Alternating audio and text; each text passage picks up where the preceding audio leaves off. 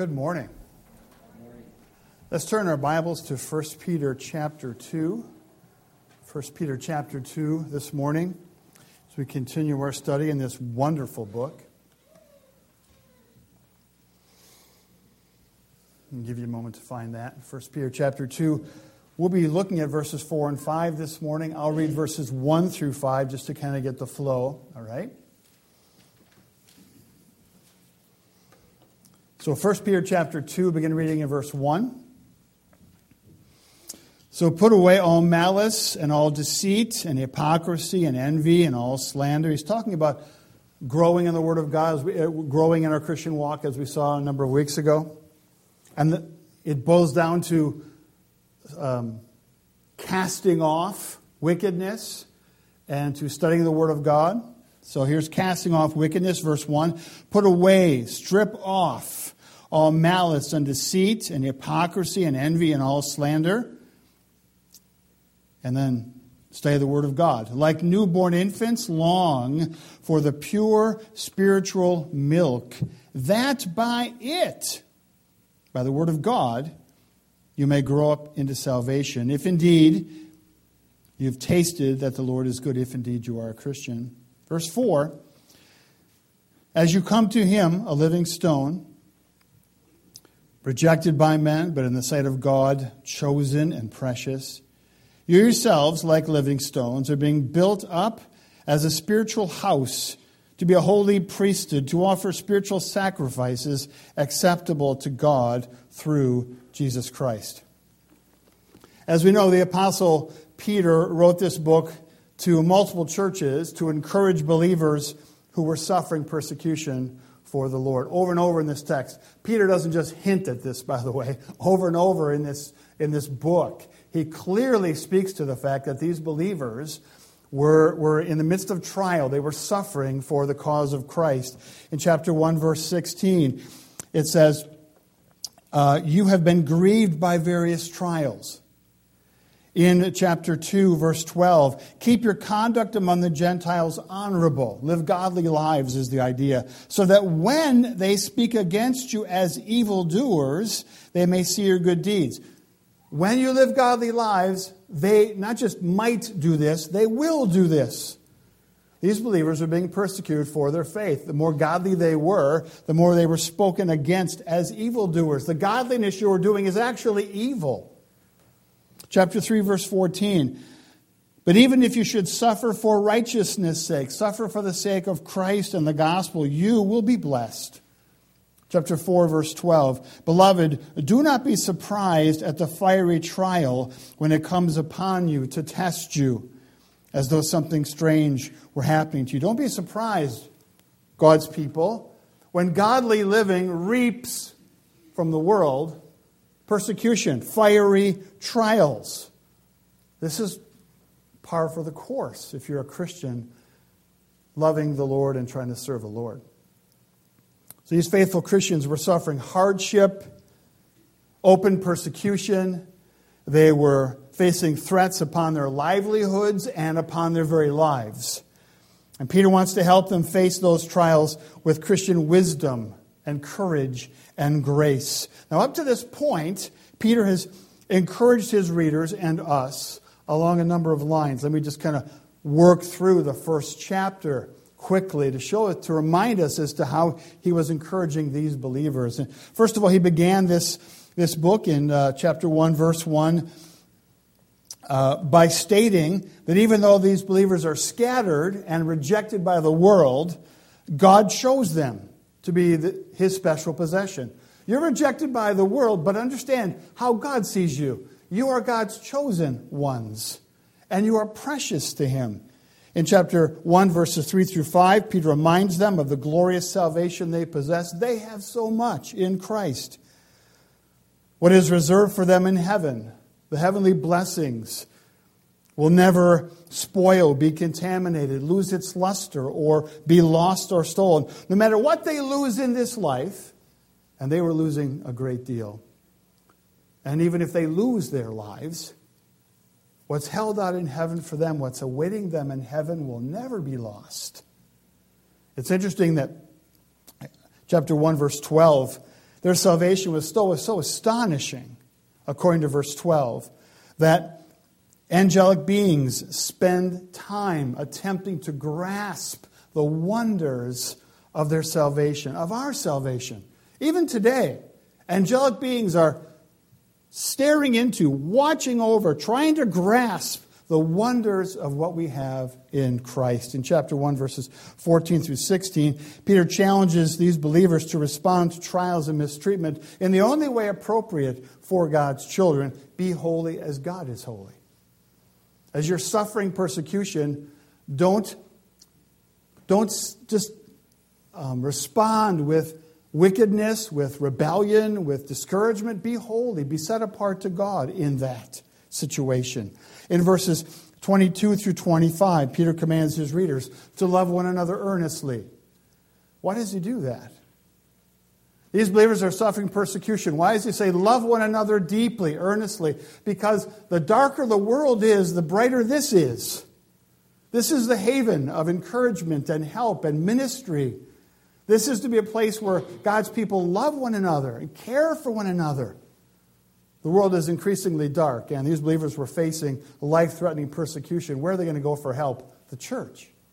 Where do we go for help? The church.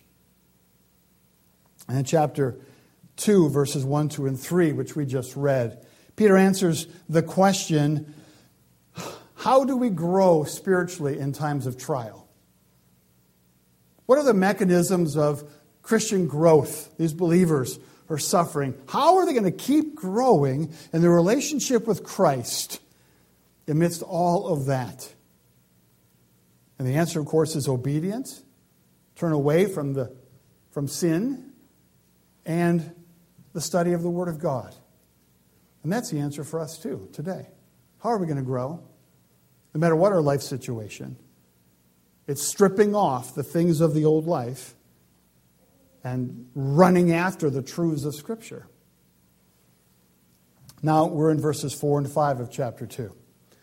Peter further encourages his readers and us this morning by describing what believers are and do. It's interesting, he's actually describing what we are together and what we do together. Look at your Bibles. Notice the beginning of verse 5. Now, verse 4, he addresses the believers as individuals, but then verse 5, he switches. You see the word you? That's a plural. You all. If you have a King James, the King James actually does us a favor. Whenever there's a plural you, they translate it ye. So we know that, which is actually quite helpful. I wish maybe we would do that still because it's helpful.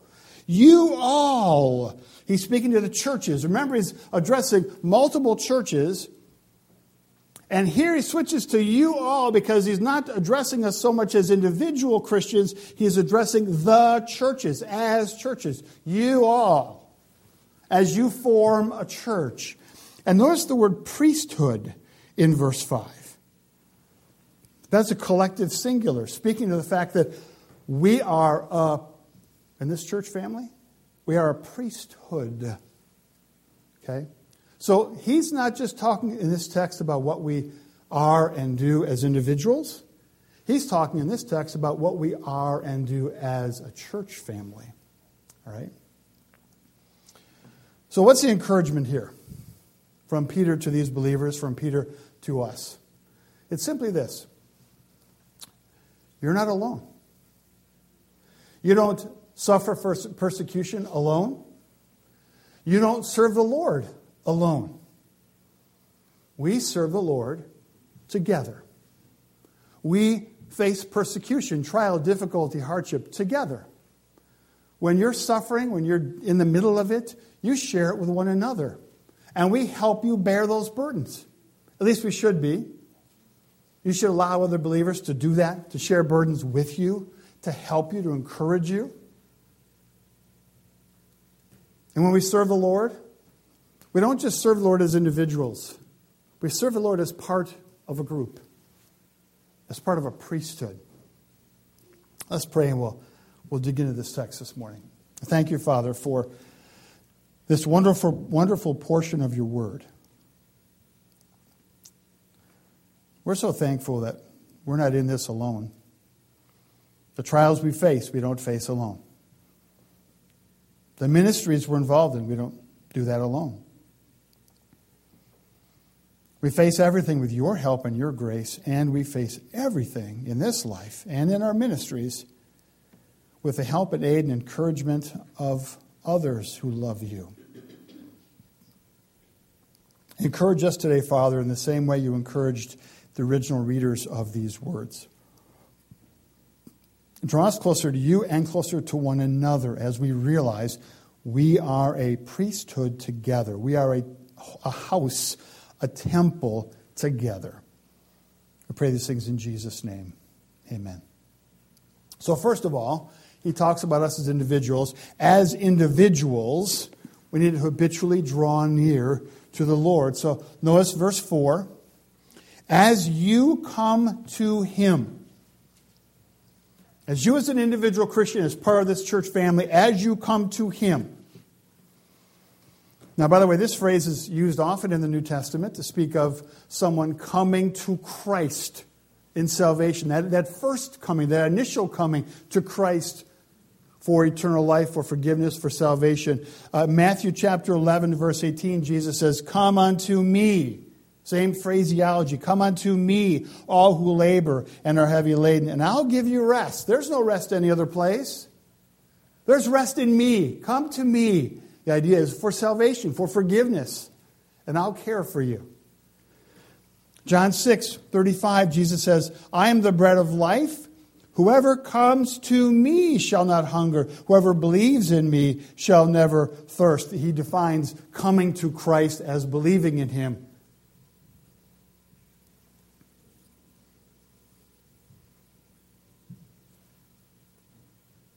I'll spiritually sustain you and nourish you if you come to me. So often this phrase is used of coming to Christ that first time. That's not how Peter's using it here. The word "come" in your Bible is the Greek term speaks of a consistent coming. It's not speaking of the initial coming to Christ. It's speaking of the consistent, habitual, day-to-day coming. Now, what's interesting, a couple things here. First, this coming to Christ speaks of a very close, intimate relationship. In that phrase, "as you come to me," you can't see this in your English text, but in that phrase there's a little preposition that occurs twice. And the preposition means to draw near. It actually sometimes means face to face, to come face to face. Now, recently there was a wedding, and at that wedding, two people stood there face to face, right? I think they were. They weren't turned away, were they? I couldn't make it. They weren't turned away, right? Do you take this person? I don't know. They're back here. No, they were face to face. That's the idea of this situation. Drawing face to face with Jesus Christ is the idea. This is a very intimate thing. Now, by the way, how do we do that?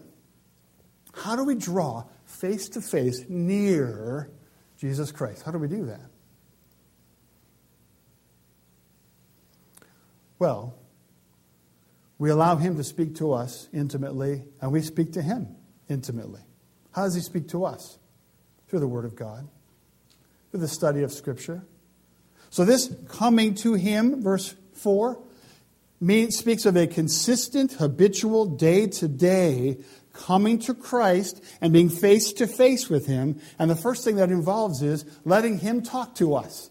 And He does that through the study of the Word. And through meditation upon the Word. By the way, that's a really lost art. Meditation. Eastern culture has influenced us, our world. And Eastern culture speaks of meditation, and it's been adopted here by many.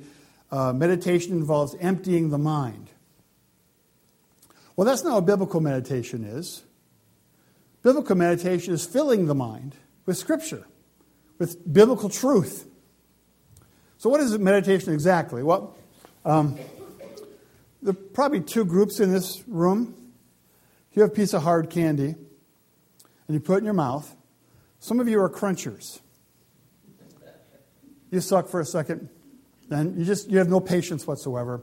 Crunch, crunch, crunch. It's gone, swallowed, and gone. And you've not really tasted much. Now, you've experienced the sugar high and the calories, whatever else, but you've not gained much value, much taste.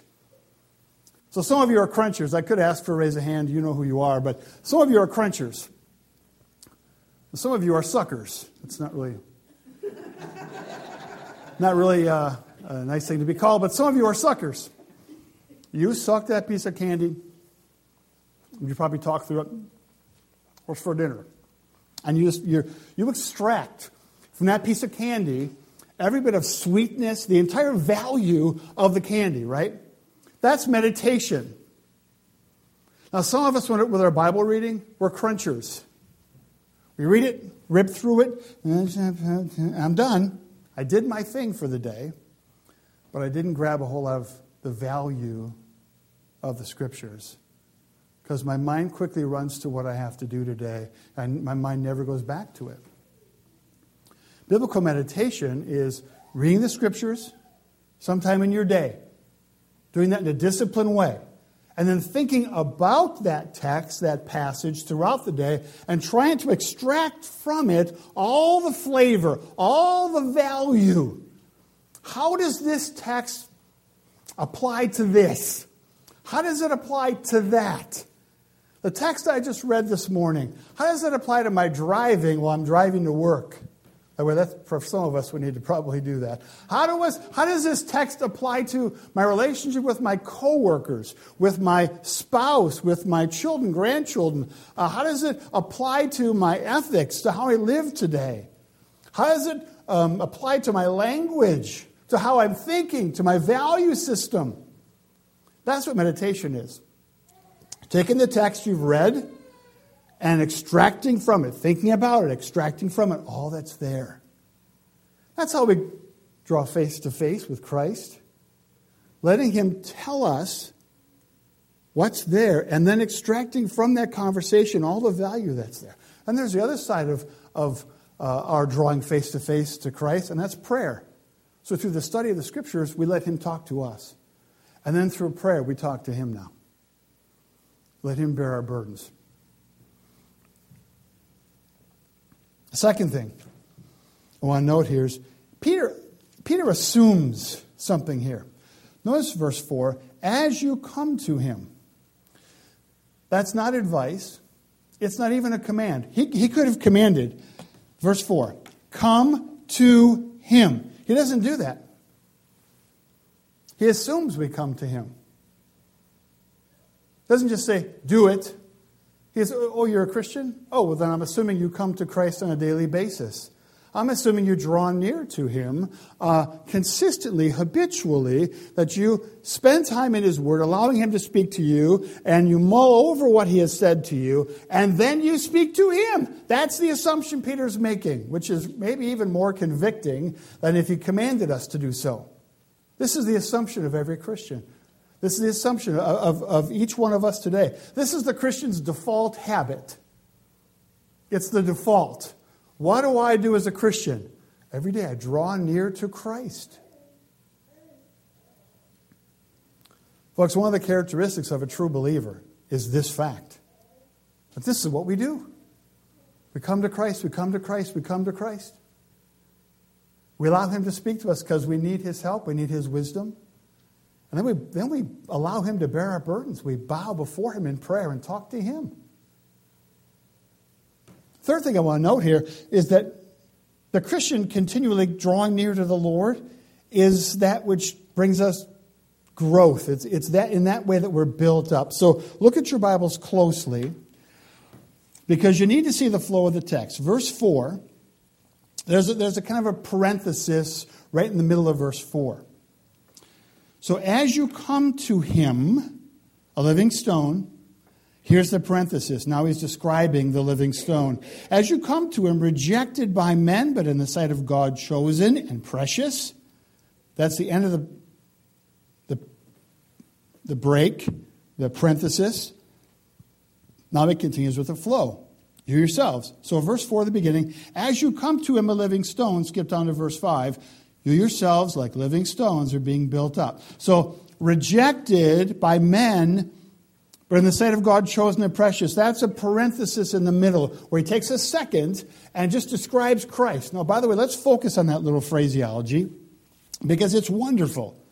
Even in this little phrase describing Christ, the living stone, he encourages his readers. So a living stone, parenthesis, rejected by men, but in the sight of God, chosen and precious, end of parenthesis. When he does this, he's encouraging them again. You readers, fellow believers, you're rejected by men. And you feel rejected. You're experiencing rejection. The world's not a friend to you. The world may even hate you. Understand, Jesus Christ was also rejected. You're in good company if you're rejected by the world. And he was chosen by the Father and absolutely precious to the Father. And understand, you are rejected by the world, but you too are chosen by the Father and absolutely precious to him. So this is a wonderful encouragement. We could just spend time right here. But note the flow here, because it's important for us. As you come to him a living stone, skip down to verse 5, you yourselves, like living stones, are being built up as a spiritual house. So this coming to Christ on a daily basis, letting him speak and us speaking to him, that is the means by which we, like living stones, are being built up as a spiritual house. This is how the spiritual house becomes structurally sound. So now he's talking to us as a church family. How is the church family, this structure, going to become structurally sound? How are we going to be built up in him? By drawing near to him, drawing face to face with him on a consistent basis. You realize that the strength of the structure of our church family depends on how faithfully each one of us draws near to him on a daily basis. If we're spiritually weak, now we're going to talk about the word stone here. And these stones are fitted perfectly to fit into the walls, as it were, of the church. If the stones are crumbling, if the stones, speaking to us now, are not growing, are not solid, spiritually solid and strong, how strong will the church be? It won't be. It'll be weak. So first of all, we as individuals habitually draw near to the Lord, and we must, if our church family, if our building is going to be structurally sound. Then he switches gears now. We together form a spiritual house. Verse 5. You yourselves, like living stones, are being built up as a spiritual house. In verse 4, Jesus is called a living stone. We're living there recalls attention to the fact that he is the risen one, and he alone can impart spiritual life to the spiritually dead. This word stone is a messianic term. Peter uses it in Acts chapter 4, speaking of Christ there as well, as he stands before the Sanhedrin. In verse 5, he calls us living stones as well. Through our relationship with Christ, the living stone, we too are like living stones. All who experience the new birth are alive in Christ and experience this relationship with him, the living stone, such that we are living stones. Now, according to Peter, as living stones, we form a spiritual house, verse 5, or a temple. Understand the point here. As Christians, the Holy Spirit dwells within you, right? As an individual, if you're a Christian, if you've trusted Jesus Christ as your Lord and Savior, the Spirit of God dwells within you. You are the house, the temple of the Holy Spirit. Paul speaks to this in 1 Corinthians 6, verse 9. Do you not know that your body is a temple of the Holy Spirit who is in you? So I'm looking at multiple temples in this sense. The Spirit of God resides in each one of you and me. Peter goes further. His point, as truthful as that is, that the Spirit dwells in each one of us individually, his point is that the Spirit indwells all of us together. That as a church body, we are a house. We are His temple. We are God's dwelling place. He resides within us as a church body. We are the living stones that make up God's place of dwelling.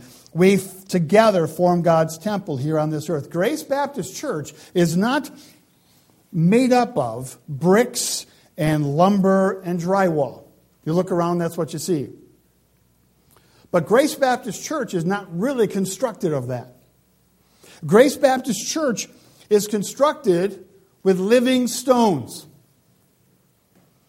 perfectly fitted to function together. Paul says this, by the way, in 1 Corinthians 3. We just read this a few moments ago. Don't you know, this is verse 16 of that text. This is important, so let's think it through here. Don't you know, he says, that you yourselves, plural, are God's temple, singular. You, all of you, he's saying the same thing Peter's saying, are God's singular temple. His place where He resides. And that God's Spirit lives in you. If anyone destroys God's temple, God will destroy him.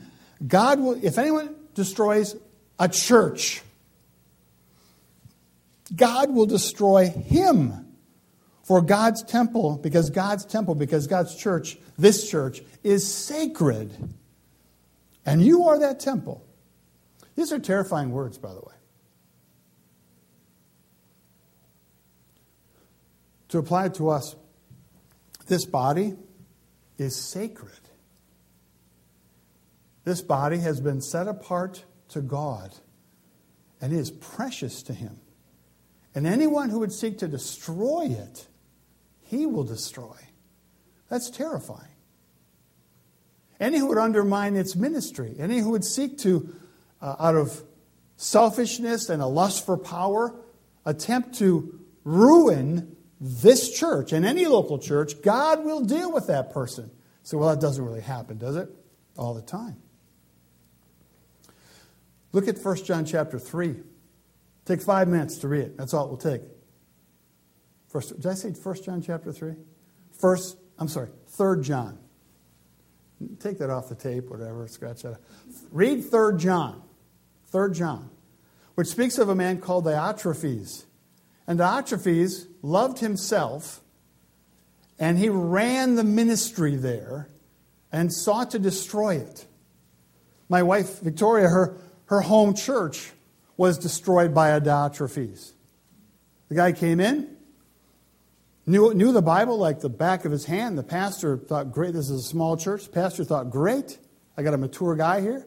Before too long, he was teaching Sunday school. Before too long, he was a deacon. And before too long, at a business meeting, he brought in what amounted to a sumo wrestler, a big football linebacker kind of a guy, to exert pressure. And before that meeting was over, the pastor was no longer the pastor. He was a good pastor. But this guy and the pastor called previous churches where this guy had attended and found out, there's a pattern here. This guy goes from church to church and ruins them. That church no longer exists today. This is in Kalamazoo. This church doesn't exist anymore. I know of 2 churches right now where that's occurred, and 2 good, godly pastors have been run off. So this happens. And what's God's verdict? What's God's verdict on men or women who do that? Who are seeking power and who gossip and slander and sometimes just plain bully? What's God's verdict? I'm going to destroy you. This is how precious churches are to God. This is how precious we are to God. Peter's picture of believers being part of God's temple implies a couple things for us. So we're God's temple, right? It implies a couple things for us. First, it implies that believers are not to be living lives apart from a local church family. alone. A believer does not form a spiritual house or a holy priesthood. You can't do that as an individual Christian. You do that as part of a church family. Alone, a believer cannot offer spiritual sacrifices to the Lord in the same way that believer can offer spiritual sacrifices as part of a priesthood of believers. One writer says, "The Scriptures know nothing of an individual piety that is out of touch with the living body of God's people." That's very true. Another author says, "In the New Testament, there's no such thing as a Christian who's not a church member." Just read the New Testament. It's really clear. Christians are always connected, involved in, participating in a local church. He goes on to say, conversion was described in Acts chapter 2, verse 47 with the words, "The Lord added to the church." So the Lord added to the church. What does that mean? People came to Christ and they became members of, became involved in, participated in a local assembly. The two are connected. The New Testament knows nothing of a believer who is disconnected from a local church body. As far as the Bible is concerned, there's no such thing as individual Christianity. The books of the New Testament were written to local churches, note this, to local churches or individuals in local churches. Folks, the terminology here implies this. Let me encourage you, if you are here and you want to serve the Lord, it's always in the context, as far as the Bible is concerned, of the local church. If you're not a member, I'm not going to arm wrestle, but I'm going to encourage you, seek to join, seek to become part. Secondly, Peter's words here imply that believers never have to face life alone. We don't go through life on our own. We go through life and all that's in front of us with the help of the priesthood around us. By the way, this word stone, there's a Greek word that speaks of a loose stone. A stone you might find on the ground, on a gravel road, in a field, a loose stone. That's not the term Peter uses here. He uses a term that speaks of a stone that's been prepared. It's been hewn and carved. It's been shaped to fit into the wall, as it were. In our case, to fit into the structure of the local church. And the idea is simply this. We're not scattered stones. You're a Christian. If you trusted Christ as Lord and Savior, you are a Christian. You're not a scattered stone all by yourself on some gravel road. You are to be part of the structure of a local church family where you don't serve God alone. You serve God as part of the priesthood. As living stones, folks, in Jesus Christ, we've been brought together into a close, permanent relationship. We are a spiritual house, basically cemented together to serve the Lord. Third thing I want to note here, in this image of a spiritual house, it suggests that there's an order to the church. Again, this word stone speaks of a stone that's been prepared to fit in the wall. So the men constructing the building look at the walls and they put this, they carve and they hewn and they prepare this stone for this spot. And then they look for, the next spot is kind of like this. Let's find a stone that fits that. Let's maybe hewn it a little further and shape it a little further and put it right in there. And there's another one that fits here. And they build the structure that way with stones that have been prepared to fit into that spot. We are not loose stones, folks. We are shaped, have been shaped by God in such a way as to fit together. If you're here, who controlled that fact? If you're part of this church family, why aren't you part of that church family? Why don't you live in Kalamazoo? Why don't you live in Lansing? Why are you here? Who put you in your house? Who put you in your job? Who put you in this church? God did. And He shaped you in such a way to fit in to this spiritual house. He arranged each one of us to fill specific tasks. God has given each one of us different abilities, different spiritual gifts, to be part of this church family. That there are spaces that need filling. And God, I want Him to fill that spot. And each one of us fills a different spot. He has shaped each one to fill a specific spot. Pastor fills a specific spot. Matt Domsick fills a specific spot. Nate fits a specific spot. And I can go on and on. You fit a specific spot. Now, what if you're not involved? What if you're not serving? And that spot's not filled well. How strong will this church be? You've got to make that decision to obey the Lord and fit into the spot He has for you. A third point I want to see here is that we together form God's priesthood. We are this temple, this building. We as a church family also form God's priesthood. The word priesthood here, of course, refers not to believers as individual priests, but to the company of priests. Now, just to remember this, each one of us is an individual priest. Because each one of us has direct access to God through Jesus Christ. We speak of this as the priesthood of the believers. Realize you are an individual priest. In the Old Testament, there was a go-between between the Israelite and God. Who was that go-between? The priest. And some churches today, they've stuck in a priest, a go-between. You are not, in their thinking, you are not capable of coming to God the Father on your own. You need an intermediary. You need someone in the middle. You need a priest. So you go with a priest, and he goes to God on your behalf. That's not what the New Testament teaches, folks. It teaches that everyone here is a priest. There's no barrier between you and God.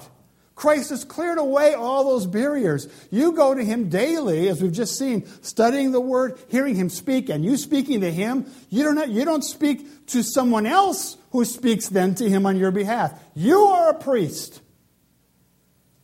Now, Peter here, of course, is talking about us as a priesthood. Because God intends that we do priestly work together. Not on our own. He intends that we priests are part of a priesthood and serve God together.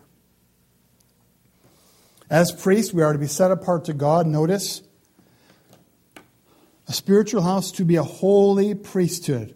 We could spend the whole time just looking at the word holy. We're not just a priesthood, folks. We are a holy priesthood. The word holy, as you know, means to be set apart from the things of the world and set apart from common things and set apart for God and for His use and for His service and for His ministry and for His glory. You are not your own to do with as you please if you are a Christian.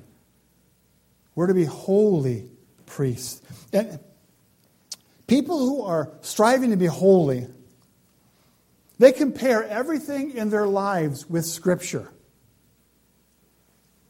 And we are to do that. Compare our thoughts, our value system, our actions, our vocabulary, our relationships. Everything in our lives we compare with Scripture. And we ask the question, how does this measure up? How does my vocabulary, how does my lifestyle, how does what I read, how does what I watch on TV, all these things, how does that compare to Scripture? Does it pass muster? Does it go through the filter of Scripture? Is this something I should be doing? As priests, this is what we should be doing every day. You know, the Christian life is a constant process of considering what we're doing and throwing out the stuff from the old life that does not pass the muster of Scripture. Also, we as priests offer spiritual sacrifices. He goes on to say that. We are a holy priesthood to offer spiritual sacrifices acceptable to God through Jesus Christ. Now, what does that mean? We're not offering physical sacrifices, right?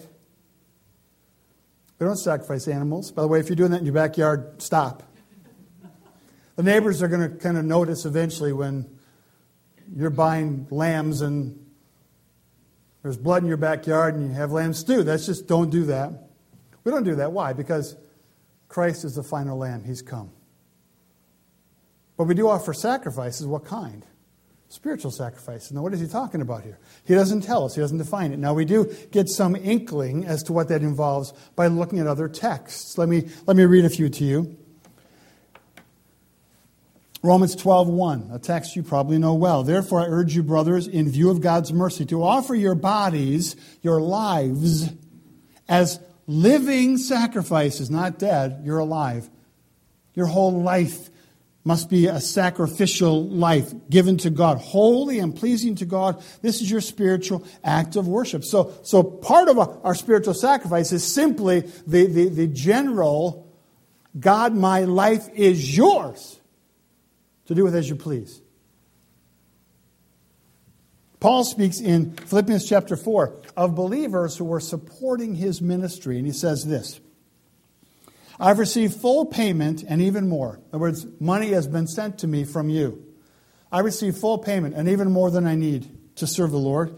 I'm amply supplied now that I've received from Epaphroditus the gifts you sent.